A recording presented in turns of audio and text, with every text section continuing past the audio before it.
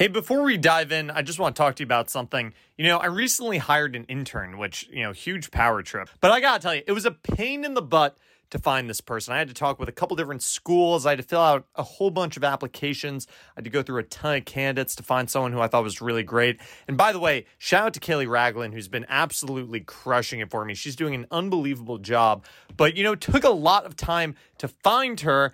And what I should have done is I should have just gone to ZipRecruiter. ZipRecruiter sends your job to over 100 of the web's leading job sites, but they don't stop there with their powerful matching technology. ZipRecruiter scans thousands of resumes to find people with the right experience and actively invites them to apply for your job. ZipRecruiter makes hiring efficient and effective with features like screening questions to filter candidates and an all-in-one dashboard where you can review and rate your candidates. So you got to do this. You got to go to ZipRecruiter.com, and I'm going to give you a little tip because it's going to make me look good here. Go to www.ziprecruiter.com/Zach. That's my name, Z-A-K. Make sure you spell it correctly and check it out. If you need to hire someone, if you're looking to bring someone on board, don't waste time doing the usual recruiting nonsense. Go to ZipRecruiter.com and get the job done there. Okay, I'm done talking. I've talked way too long. Let's go. Here we go. Let's dive in. Episode 51, Chris Swanson.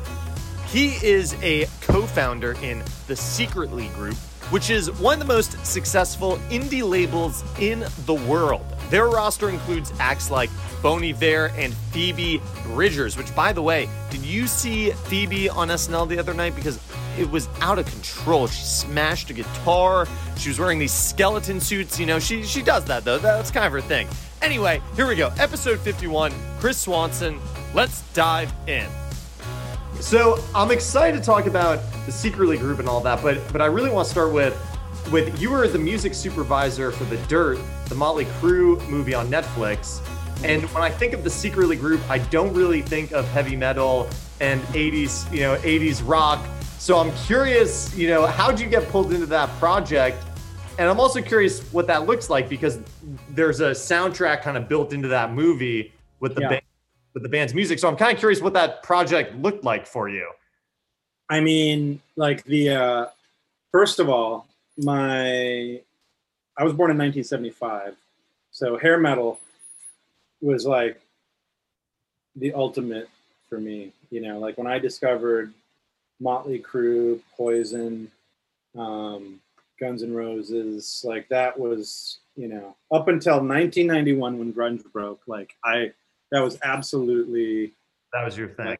That was my thing. Headbangers Ball. I wasn't a 120 Minutes kid. I was a Headbangers Ball kid. And I just loved, I just loved it. I loved the big hooks. It was like, it felt like, because it felt like underground music with massive pop hooks. Underground in that it was definitely not, it was just rebellious music, but the hooks were massive. I mean, they had pop producers, like the vocals are so far up, the hooks are big, they're anthems. There's like, power ballads. It's just like so as a kid, it's pushing all my buttons while also being rebellious. In hindsight, it's corny as hell, and the lyrics a lot of the lyrics don't stand the test of time. But just kind of like the dynamic movement in the songs still, like Motley Crue's debut album, Too Fast for Love, is a top 20 album to this day for me. I just see it as a power pop album, Right. They changed after that, and we're more into girls and partying and stuff. And but I feel like that first album is like a big star album. The thing I love about that era is that the music is exactly, you said, so hooky, but the musicianship is also incredible. The guitar playing's amazing, drumming's. So if you're a musician, that stuff kind of, kicks that button for you. And then if you're just a music fan, you can still love that. Yeah. It's athletic, it's like, these are pros. It wasn't about like, I later got into, like the punk rock ethos. Anyone can be in a band, anti-elitist, like it's not about skill level. It's about self-expression. I definitely got into that, and was embarrassed by my hair metal days for a good period of time. But that's the shit that like made me fall in love with like music on the margins, you know. Right. Okay, wait. So how do you get the gig to do the dirt for Netflix? Who calls you to do that? My co-music supervisor, Joe Rudge, who's really talented music supervisor, he's incredible. He called me up. He got hit up about it, and he was really excited about the opportunity, but he was a little worried about having the capacity for it because it involved, we had to go to New Orleans for the month before shooting for pre-production, because we had to, like, it wasn't just licensing music for a film. It was a lot of, like, basically, we were basically film producers focused on music, in that we had to, there was so much on-screen playing, and these were actors that we had to like find coaches to teach these actors how to look like musicians on camera. Holy cow. And there was just so much. And so we were looking at all details in the film that had to do with music. That's, I actually remember watching and thinking that everything looked very accurate playing wise. That was a lot of work. And then did you have to figure out, because there were some re-records there, so did you supervise that also, kind of re-recording the songs and making sure that it stayed authentic? All the live recordings, we hired a producer, Howard Benson, to create not only the live performances that the band mimed to, but also the like when in the practice space when they were trying out Mick Mars, like just the playing of the songs and stuff, like the bad version and the slightly less bad version, and then we could do this version, like that was, we had to have those created, and it was, I mean, there were so many details. It was the most work I've ever put into a film project. Very fulfilling. It's so much fun to kind of like exercise those hair metal like muscles, there's times where I'm like, I put my first 10,000 hours of music listening into, hair bands that don't, like, I keep trying to find new applications for like that love, and that insight in my career today. And I keep hitting walls. There's just nothing, and so finally this was like, oh, this is perfect. I was meant to do this, and it just felt good to kind of be able to apply my love for the music. Secretly hair metal imprint on the horizon that we should know. Numero Group is working on a hair metal comp from the 80s. Okay, so it's coming. Stay tuned. Yeah. Well, the only thing is like the crazy thing about it, and I'm not very much help on that because pretty much every band that was making music of that ilk from like 78, 79 to 1990 got signed by a major label. Like there's not like this bevy of underground unsigned recordings out there of era of that ilk. And so there's people on the Numero team that dig much deeper. Adam, who's leading the project, like he's gone deep and down YouTube wormholes and stuff, and has found stuff that is available, but it's stuff that I've never heard of. Like I only know of the major label stuff. Right. That's a good point, though. There's not really an underground scene when it comes to like hair metal. It's, you kind of know what you know. There's only If it was metal, that was like almost like a commercial version of punk rock. And it was like a gold rush, it all got signed, all of it. Right. Or we don't know about it. We don't know it. And they weren't putting out 45s, I guess they were putting out cassettes, but it's just like it's crazy that there's not much, and and when you listen to it, it's not like, oh, there's all these gems, it's I feel like it was a well-mined genre. Could that sound have some kind of resurgence? It's weird because that sound seems so dated in where it came from, but you do. It feels like we're on kind of like, if you think about the cycles of music, it feels like we're kind of in the 70s thing with acts like Greta Van Fleet kind of pushing that 70s sound. And then do you think we could circle back? The darkness I felt like was the moment where it might happen, but I just feel like maybe the sound, the problem is you have to really do a lot of work to divorce it from the misogyny. And yeah, it's tough. I actually think that now we're in the 90s. We're in the post-grunge era now of like revivalism. I think it'll be a minute before someone does. I think it could happen. But I was surprised that when the darkness hit that there wasn't a wave of this, you know. It's interesting. I do think I don't know. It's a good question. It's also, especially in Nashville, it feels like we're deep into the 90s trend right now.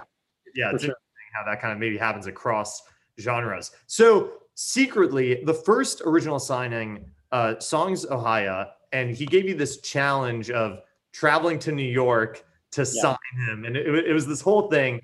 And what I'm really curious about is like, because I've thought about if I were to start a label and convince an artist to sign over their masters to me, like masters right now are like a hot topic in the media, or they were last year. It felt like I feel like that's a lot of pressure to have someone's masters when you're an unknown, unproven entity. I'd almost feel guilty. Like, who am I to take this guy's masters?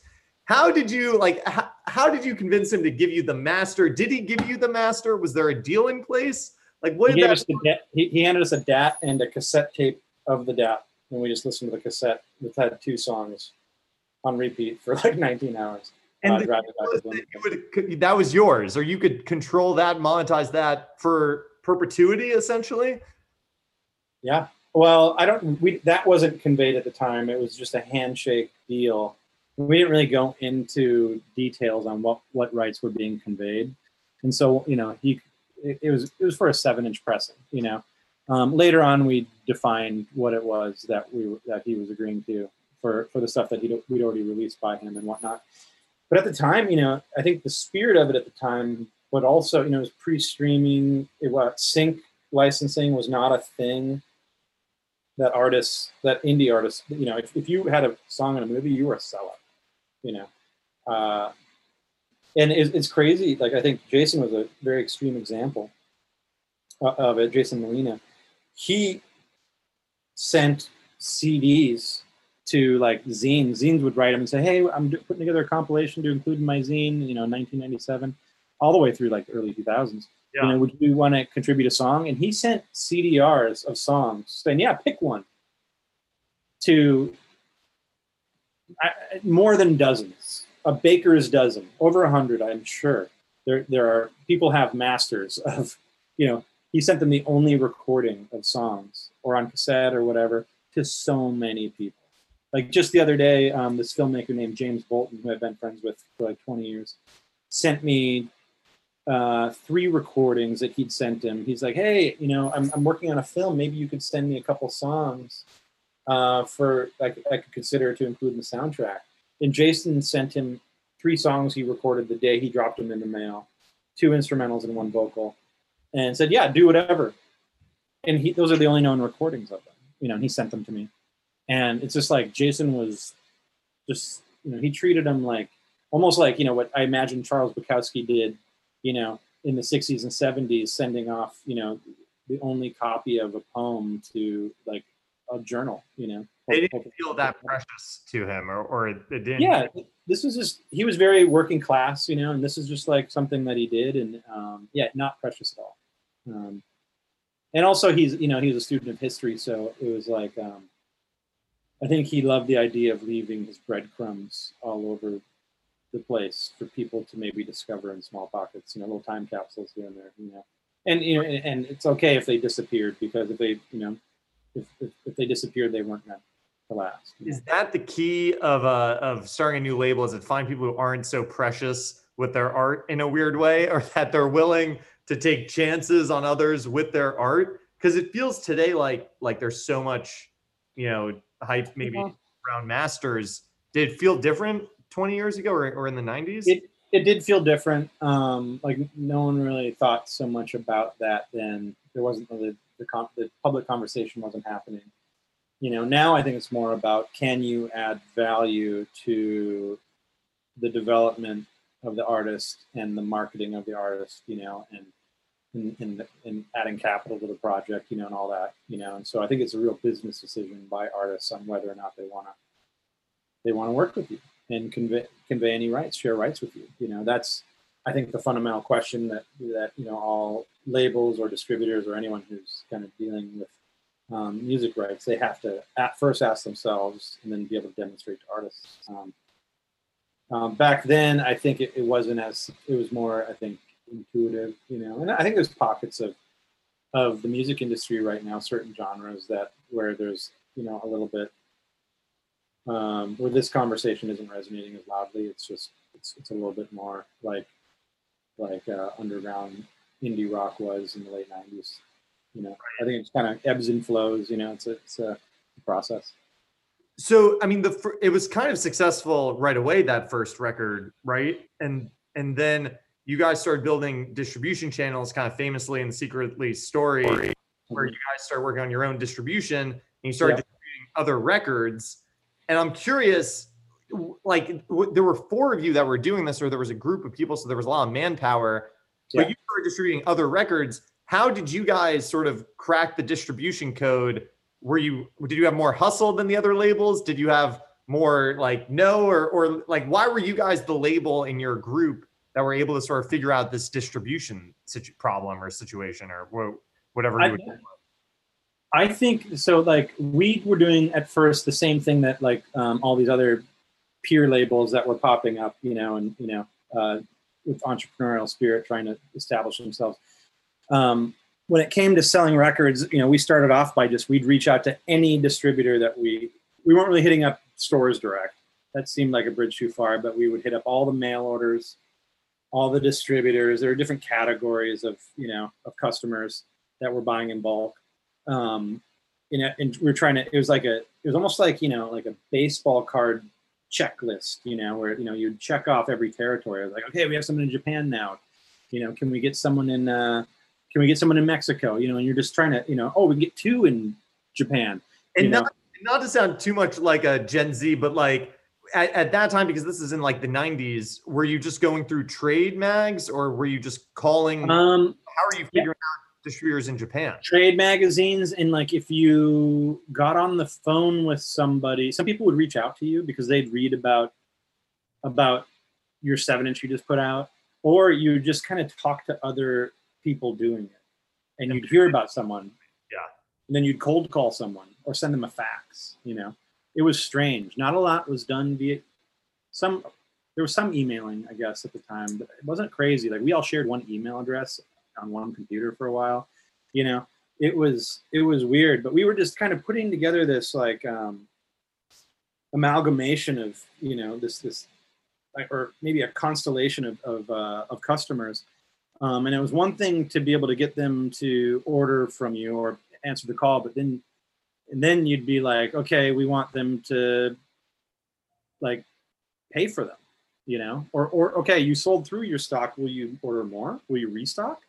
Or now we have a new title. Will you order it?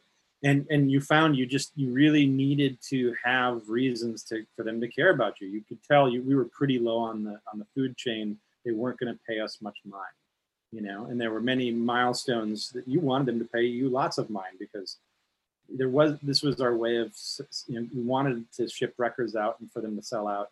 It was it just fed us. When you shipped off 145s to the Netherlands, man, that put some pep in your step. You felt like you were engaged in the process of music culture. You know, you were more than just a consumer, you know. And so you know, it didn't take long for us to realize that the biggest catalyst for them to take you seriously and for you to climb up the food chain would be to have new releases, ideally that they've heard of, or that there are some selling points to. Right. And so we just we reached out to other labels run by one person. Like at the time, Jagjaguwar was owned just by Darius. Temporary Residence Limited was owned by Jeremy Devine. Western Vinyl was owned by Brian Sampson. Megalon was owned by Chad Bidwell. Made in Mexico was owned by James Morelos. You know, and we would hit up these guys and be like, hey, you know, you are one person operation. We have we're like drowning in people. We have like 4 people. We don't know what to do with all of our time. Will you let us be your sales force? You know, we'll only take 50 cents per unit, which was ridiculous. In hindsight, that's so funny. It's like seeing an old movie and seeing, you know, like the gasoline sign say like, 29 cents. Yeah. Right. And so yeah, it was. We just kind of pieced it together and we saw it start to work. You know, we would have new releases like at least every other month, and they were getting interesting. And we were able to kind of, by doing it more often, we were also able to kind of, we used to like design every invoice, design it, and like place the font and everything. And then we were like, okay, this is going too slow. Let's get quick. We need to settle on invoice. Yeah. This is, and so it's like we had to build systems faster, and we're just constantly innovating, and that was one side of it. And then we had another, a couple of us were really focused on distribution and sales and those systems. And a couple of us were really focused on how do we get our CD and our vinyl rates cheaper, and that was also quantity based, And so we were just constantly trying to improve in those areas while also trying to sign cool artists, retain cool artists, have the art, always outdo ourselves with cool packaging, How long did it take for the company to be profitable? Yeah, totally. At least 5 years. I'd say we maybe had our first profitable year by year 4 or 5, and then it took a couple more years for us to kind of make up for the investment of the first few years. But we had profitable records, like Songs of High. Like every time we'd put, like the first one we sold 1,000 of the first 45. The first debut full length, I think we pressed 2,000 CDs and 1,000 LPs, and then we repressed them, And then when it got time for the next album, Axis and Ace, or no, we did the Heckler and Griper EP, and I think we pressed 3,000 or 4,000 now. And then by Axis and Ace, I think we did 8,000. It's just like wow. But then we were also investing in unknown artists, and you're always paying for next year's releases also. So it was really cash flows. Did you ever think, because you've never had outside, you worked in college radio and you would promote shows, but did you ever have like an actual industry job at like a priorly established label or anything? No, record store jobs and radio. Yeah. No. So did you ever think as you're doing this for 5 years, year 3, you're like, this thing still isn't profitable, we're having some cool moments, but did you ever look at friends at labels or anything? And did you ever think, oh God, maybe I should have gone down that path? Or were you so committed to the secretly path? I think we were stimulated enough by all the innovations and improvements that we were making. We were stimulated, it wasn't dull. It felt like we were a machine that was constantly learning and growing and engaging with ever more exciting artists, and then in 1999, which was year 3, I became invested in Jagjaguwar, and so then we had 2 things, and we were trying to figure out how we work together.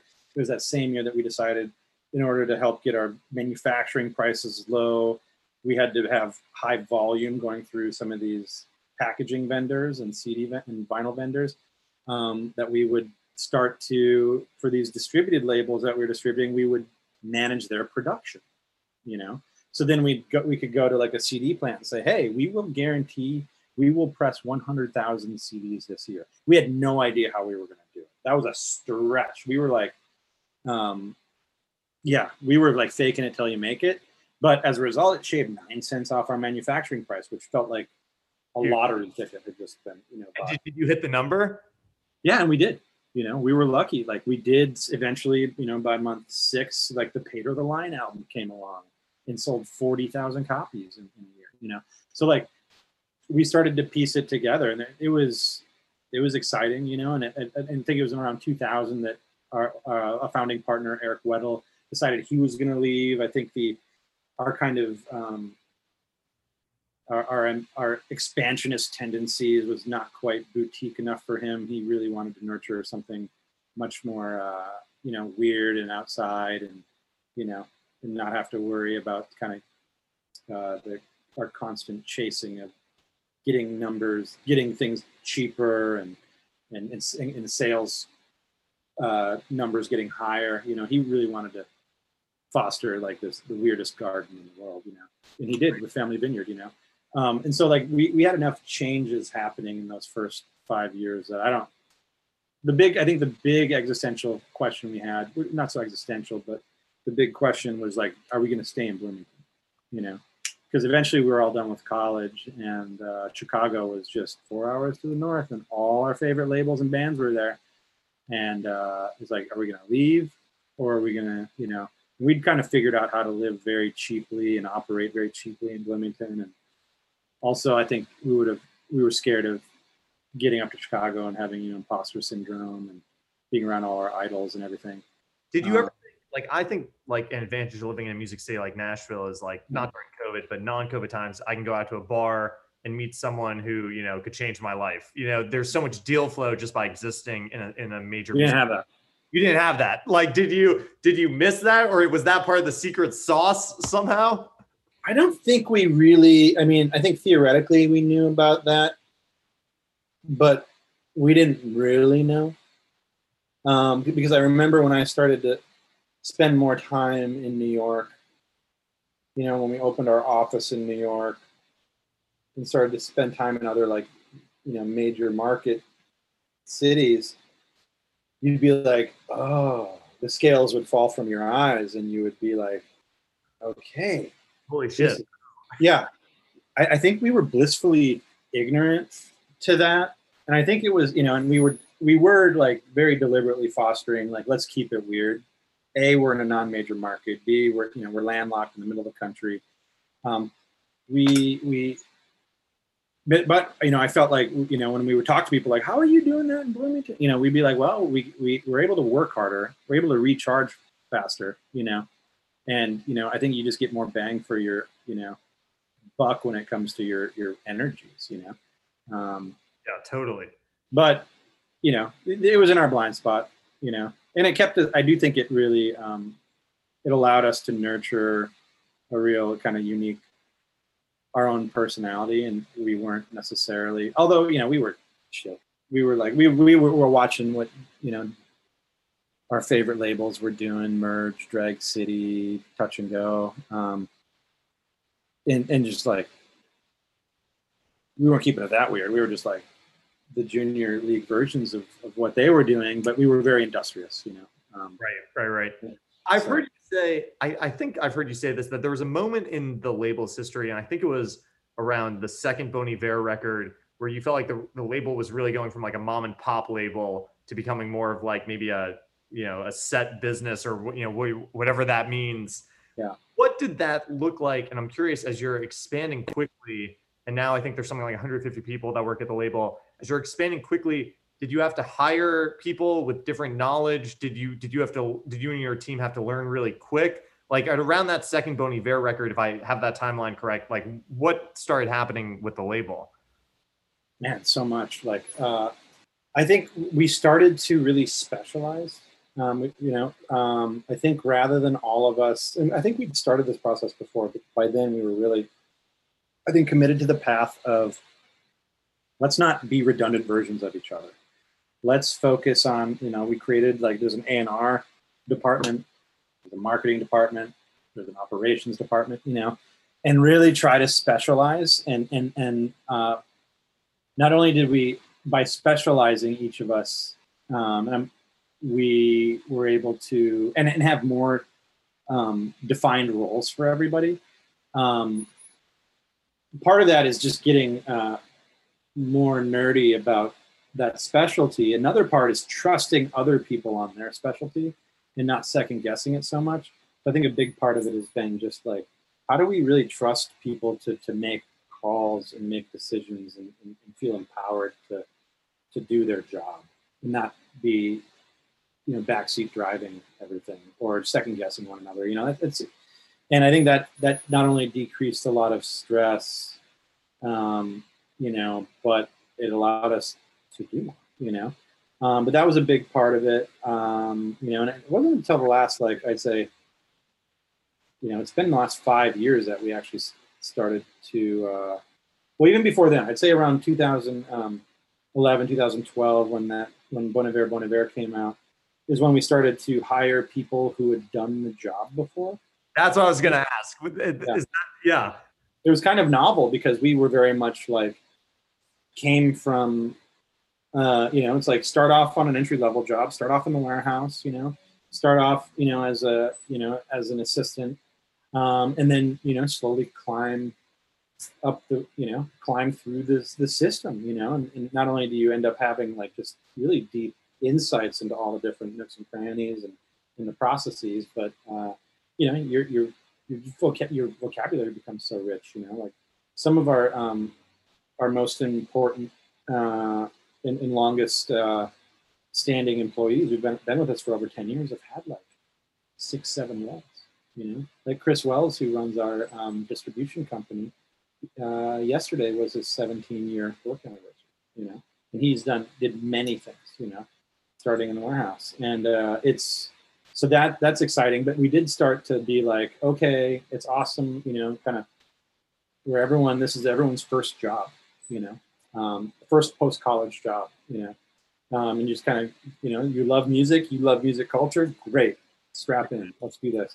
I think, we started to learn that if you hire somebody who's trained elsewhere, and comes with the passion and the expertise, that it's like, oh, interesting, that's awesome, and you can kind of hit the ground running. And then you also get a set of ideas that weren't indoctrinated by you. You're not, outside the group thing. It's like, oh, interesting, and then you start to learn, right. And it's really that's interesting. So I think we started to do that more and learned a lot. And I'd say, in the early years, we weren't great at like especially when we started to hire people who had done the job before. We weren't experts at like doing job interviews with people. We've definitely gotten better over the years and knowing what to look for and everything. So you started the company with one of the partners was your brother, and your dad actually started a company with his brother also, right? A vitamin company. Any inspiration there watching him do it growing up? Did he ever give you advice on how to work with your brother? I think it was very much, it was instinct, it was like watching that happen and be like, oh, that's a good model, but yeah, no, it's uncanny. Like when Ben and I look back at it and compare the growth of their company that they started and the growth of our company and just like the many different layers and chapters of it, it's like, wow, it's remarkably similar. My dad passed away when I was 21, so it wasn't like I was able to get right when we only put out we were prepping our first 2 releases, Songs of High and June Panic. So it's not like I was able to, Ben or I were able to get direct advice from him. We got some advice from our Uncle Lee, but it was more, I think, just intuition, dumb luck, and it's shocking how, if you were to overlap the Venn diagram developmentally, how remarkably similar like the vitamin and health supplement business is and the releasing like independent music is. It's crazy. And their company is still around, still crushing it. So health products. It's out. So where's the line with all the channels and avenues that Secretly Group has, kind of going after like a Berry Gordy to kind of modeler, everything is done in-house. Now you guys add a management company, you guys just bought another label. Where's the line of being, a master of none and having strength in all of the departments that you have? And I'm curious, can you ever add a live division? There's no live division at Secretly Group, right? Well, I find it, I am proud of the moments where we kind of recognize, it's one thing to go and start new things or add new divisions and everything. I am proud of the moments where we closed a division or divested, like we're no longer in management, for instance. Oh, okay, yeah. Or when the manufacturing business that was the core to us for so long, we don't do that anymore. And those were tough because you start to get you start to fall in love with the how you self-identify with certain aspects of it. But I think, it's like, listen, I think what we're really good at is adding value to the recorded work for performing artists and or their publishing work. I think that's a core competency for us, and we also happen to be very good at working as a distributor and working with other companies or artists directly in taking their recordings to market as a distributor. I think those are our core competencies, and that's what we really try to focus on. So I think any new endeavors that we're focused on are going to be in one of those two buckets. And I think it's just kind of recognizing, we really should focus on what we're great at and not try to become great at a lot of other things. So it's kind of scaled back. Did you almost have to go through everything to sort of get there? Did you have to try a whole bunch of stuff, throw it against the wall, and now you're sort of what you're really good at, and what the company is. And it's exciting to be part of a management company and to try to grow it. We love growing things, and it's fun. It's like very fulfilling to kind of try to meet the myriad challenges head on.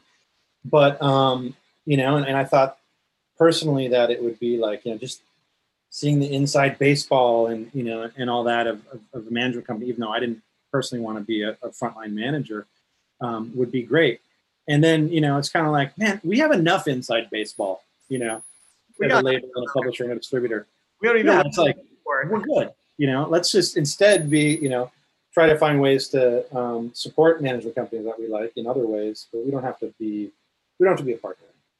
What's the biggest pot of revenue for the Secretly Group? And the reason I'm curious is because I'm curious, if you were to start a label today, what revenue stream would you chase after? Would it be streaming? Would it be sync?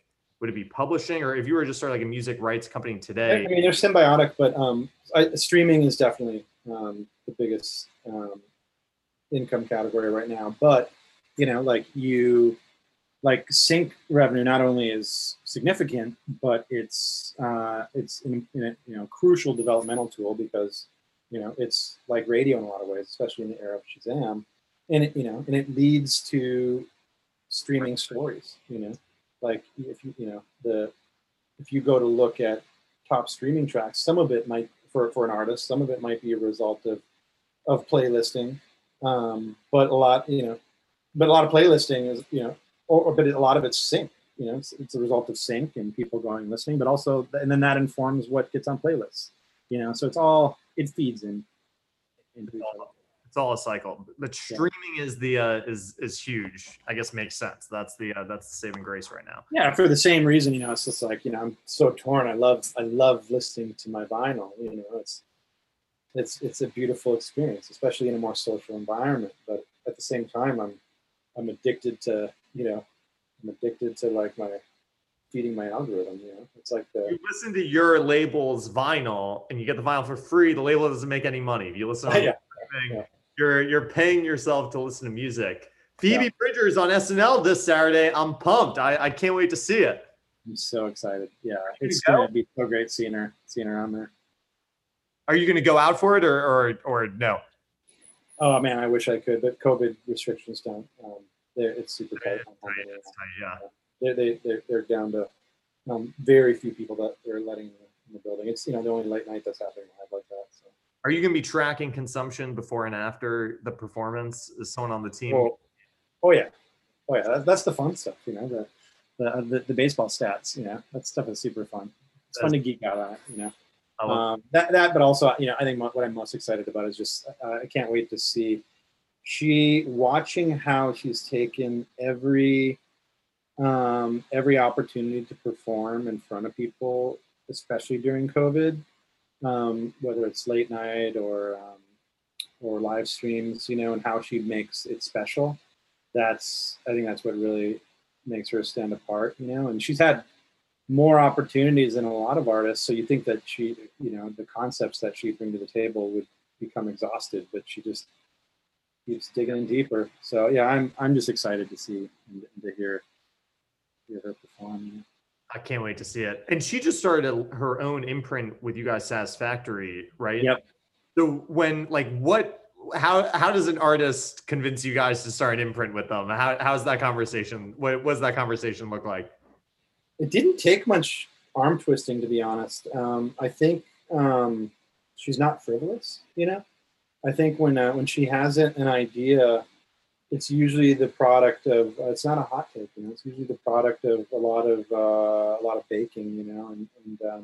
And she had definitely baked this idea for a long time, going back to before we'd worked together, you know. I think it's a dream she's always fostered, and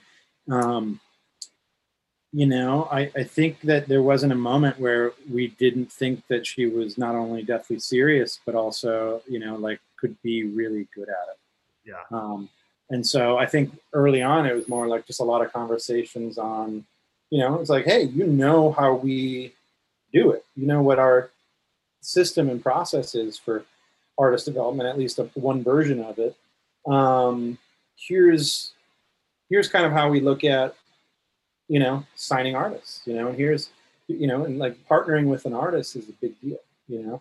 Right. Like, kind of going back to what you were talking about earlier with the, you know, it's a big deal when an artist trusts you. A lot of pressure. With you. Yep. It's big, you know? And so it's like, here's how we approach it. We don't approach it casually. And, you know, over the course of a few conversations, we realized that, you know, it was a very compatible vision. And, you know, that we could be successful at this, and this would be a lot of fun, you know. And so it was it's like, yeah, let's add this dimension to how we work together. And it's been a blast. You know, I've been really busy with it the last 6 months. That's awesome. Ben, we have covered a lot of ground. We've brushed through the history of Secretly, talked new releases, SNL this Saturday with Phoebe Bridgers. Have we left anything unsaid? What's been left out here? Oh wow. I don't know. I'm trying to think who does what I love about one of the things I love about Secretly is I love your logos, which to me, what I love about them is that they look like very classic. Like they could be in a rack with like Atlantic, Electra, Island Track. Like they could be among classic logos, but they have their own kind of look and brand to them. Who did that? Just a designer out by you guys, or who came up with the logos? We've got great designers, yeah, Miles and Nate are incredible world-class designers. They've been with us for many years now. Before them, Daniel Murphy was he does design for Merge now. He's an incredibly talented designer and was an author of some of those logos. Darius, Ben, and I did some early designing. Darius designed the classic Jag logo, and Ben and I designed stuff. My high school best friend, Chris Corneo, designed the very first Secretly Canadian, we call the Hobo logo. Yeah, it's just a lot of really smart people, with talent and great taste, that are looking for that kind of timeless logo. So. I love the logos. And the company is called Secretly Canadian. I want to be sure I have this right. It's called Secretly Canadian because was this like an inside joke that you love the talent in Canada, that if you saw people that were really great but not Canadian, you'd be like, oh, that person's secretly Canadian? Is that where the name comes from? I mean, that's a good application of it, but and close, but not quite. The Canadian wave of just like timeless, classic indie rock happened after we started the label. It kind of goes back to like high school and college, hanging with your friends late night, and it's that moment when you first realize that Neil Young was Canadian. You're like, wait, but he's always flying an American flag. Really? He's from Toronto?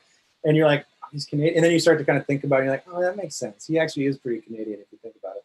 And then you're like, Leonard Cohen's from Montreal, and you're like, oh, weird. And you start to connect the dots. Joni Mitchell. Because when I learned Rush was Canadian, it blew my mind. I was a massive. Oh, and like, of course, then they define. They are the archetypal. And then you start to do the math. And you're like, well, this is high school. So you're like, Tori Amos, she's got to be Canadian then, right? And you're like, no, she's not. Yeah, they're Canadian. Well, that one's a little obvious, but yeah, but it's like maybe she's secretly Canadian.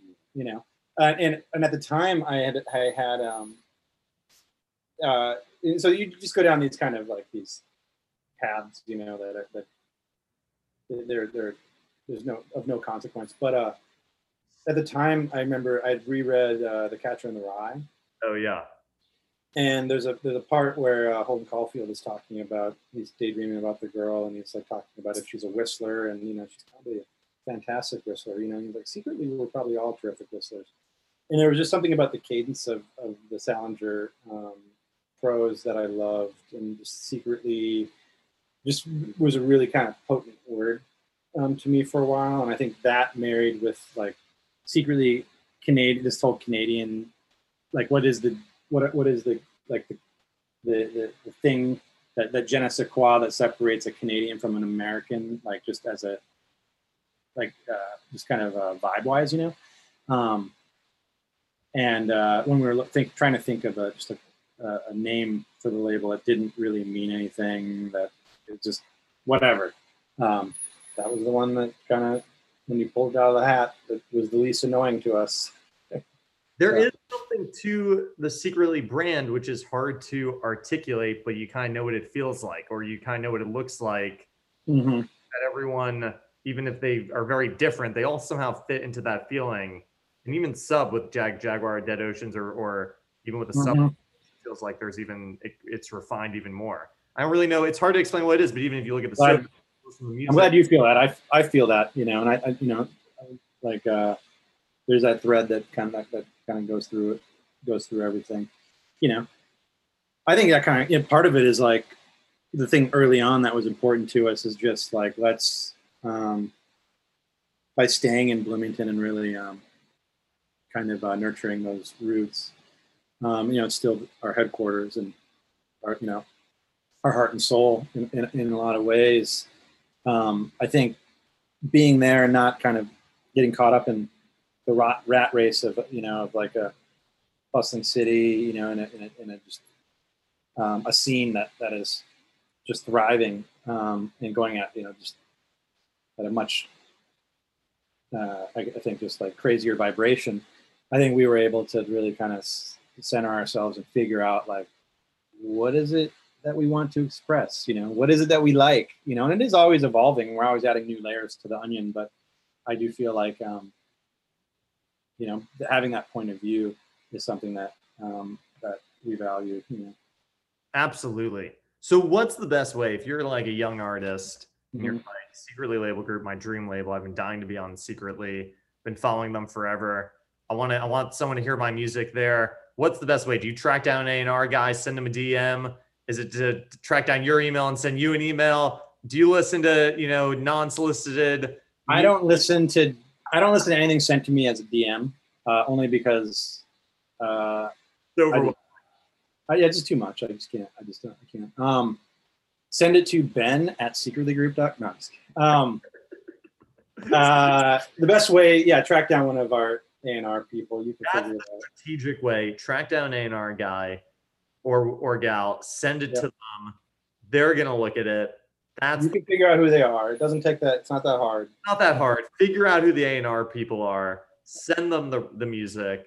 Yeah. If it's good, maybe you'll hear back. If it's a catchy album. Yeah, the thing is like our A&R team they're really nice, open-hearted people, you know, like they're looking to be surprised, you know, and so like if you can find them, they'll probably listen to it. They'll probably listen to it. Ben, Chris, I almost call you Ben. Yeah. Chris, threw you off. Thanks for taking the time, Chris. Yeah. So appreciate it. This is so fun. I'm such a fan of the music, such a fan of the label and everything that you guys build and currently build and have built. So awesome to talk. Thank you. I appreciate it. It was a good conversation. Absolutely. Hope to if you're ever in Nashville, let me know. I love Nashville. There's not a Secretly office in Nashville, right? No. No, we're remiss. It would be no new offices, but if we were going to open a new office, Nashville would be a good one. How do you decide when it's time to open up a new office? Was LA the first one outside of the home base? New York was the first, then London, then Chicago, then Austin, then LA, then we closed Austin. And it takes a lot of work to open an office. and to manage it and everything. And so I think we're pretty good right now on offices. And it's, although now, like the last year, we've learned to like work apart. You do lose something. It dilutes some of the energy when the more you're spread out. So it's like there's enough choices for people to. When you walk into an office somewhere, like one of the secretly offices, I mean, you're like a laid back guy, I can tell, and like not very threatening. But do you think the vibe changes when people know you're in the office? Do you think everyone works a little harder? Maybe, or makes them look like they're a little busier? Like, do you get a sense? I don't think so. It's pretty chill. It's pretty chill. Secretly. Yeah. Everyone's working really hard anyway, so I don't think that needs to happen. That's what you think. You're just seeing it when you're not around. It's all bets are off. Yeah. No. Yeah. You never know. No, I think they are. The work speaks for itself. Mm-hmm. Chris, thanks for taking the time. Thank you. I appreciate it. Have a good one. Talk to you soon. There you have it, episode 51. Chris Swanson, thanks for tuning in. Thanks again to Chris for taking the time to come onto the show. By the way, if you want a couple other stories about people creating indie labels, check out some of our earlier episodes. Specifically, there's a great episode with Craig Balsam, who's the founder of Razor and Tie. We also interviewed John Cohen, who's the founder of Vagrant Records. Lots of good stuff here. Check out the archives, people. I think you'll be happy with what you find. The Zach Kuhn Show is mixed by Sam Heyman, and our theme music is by Justin Johnson. If you want more content from us, you can subscribe to my newsletter at NashvilleBriefing.com, or you can follow us on socials, everything at Nashville Briefing. Thanks again for tuning in, and we'll see you next time. Bye.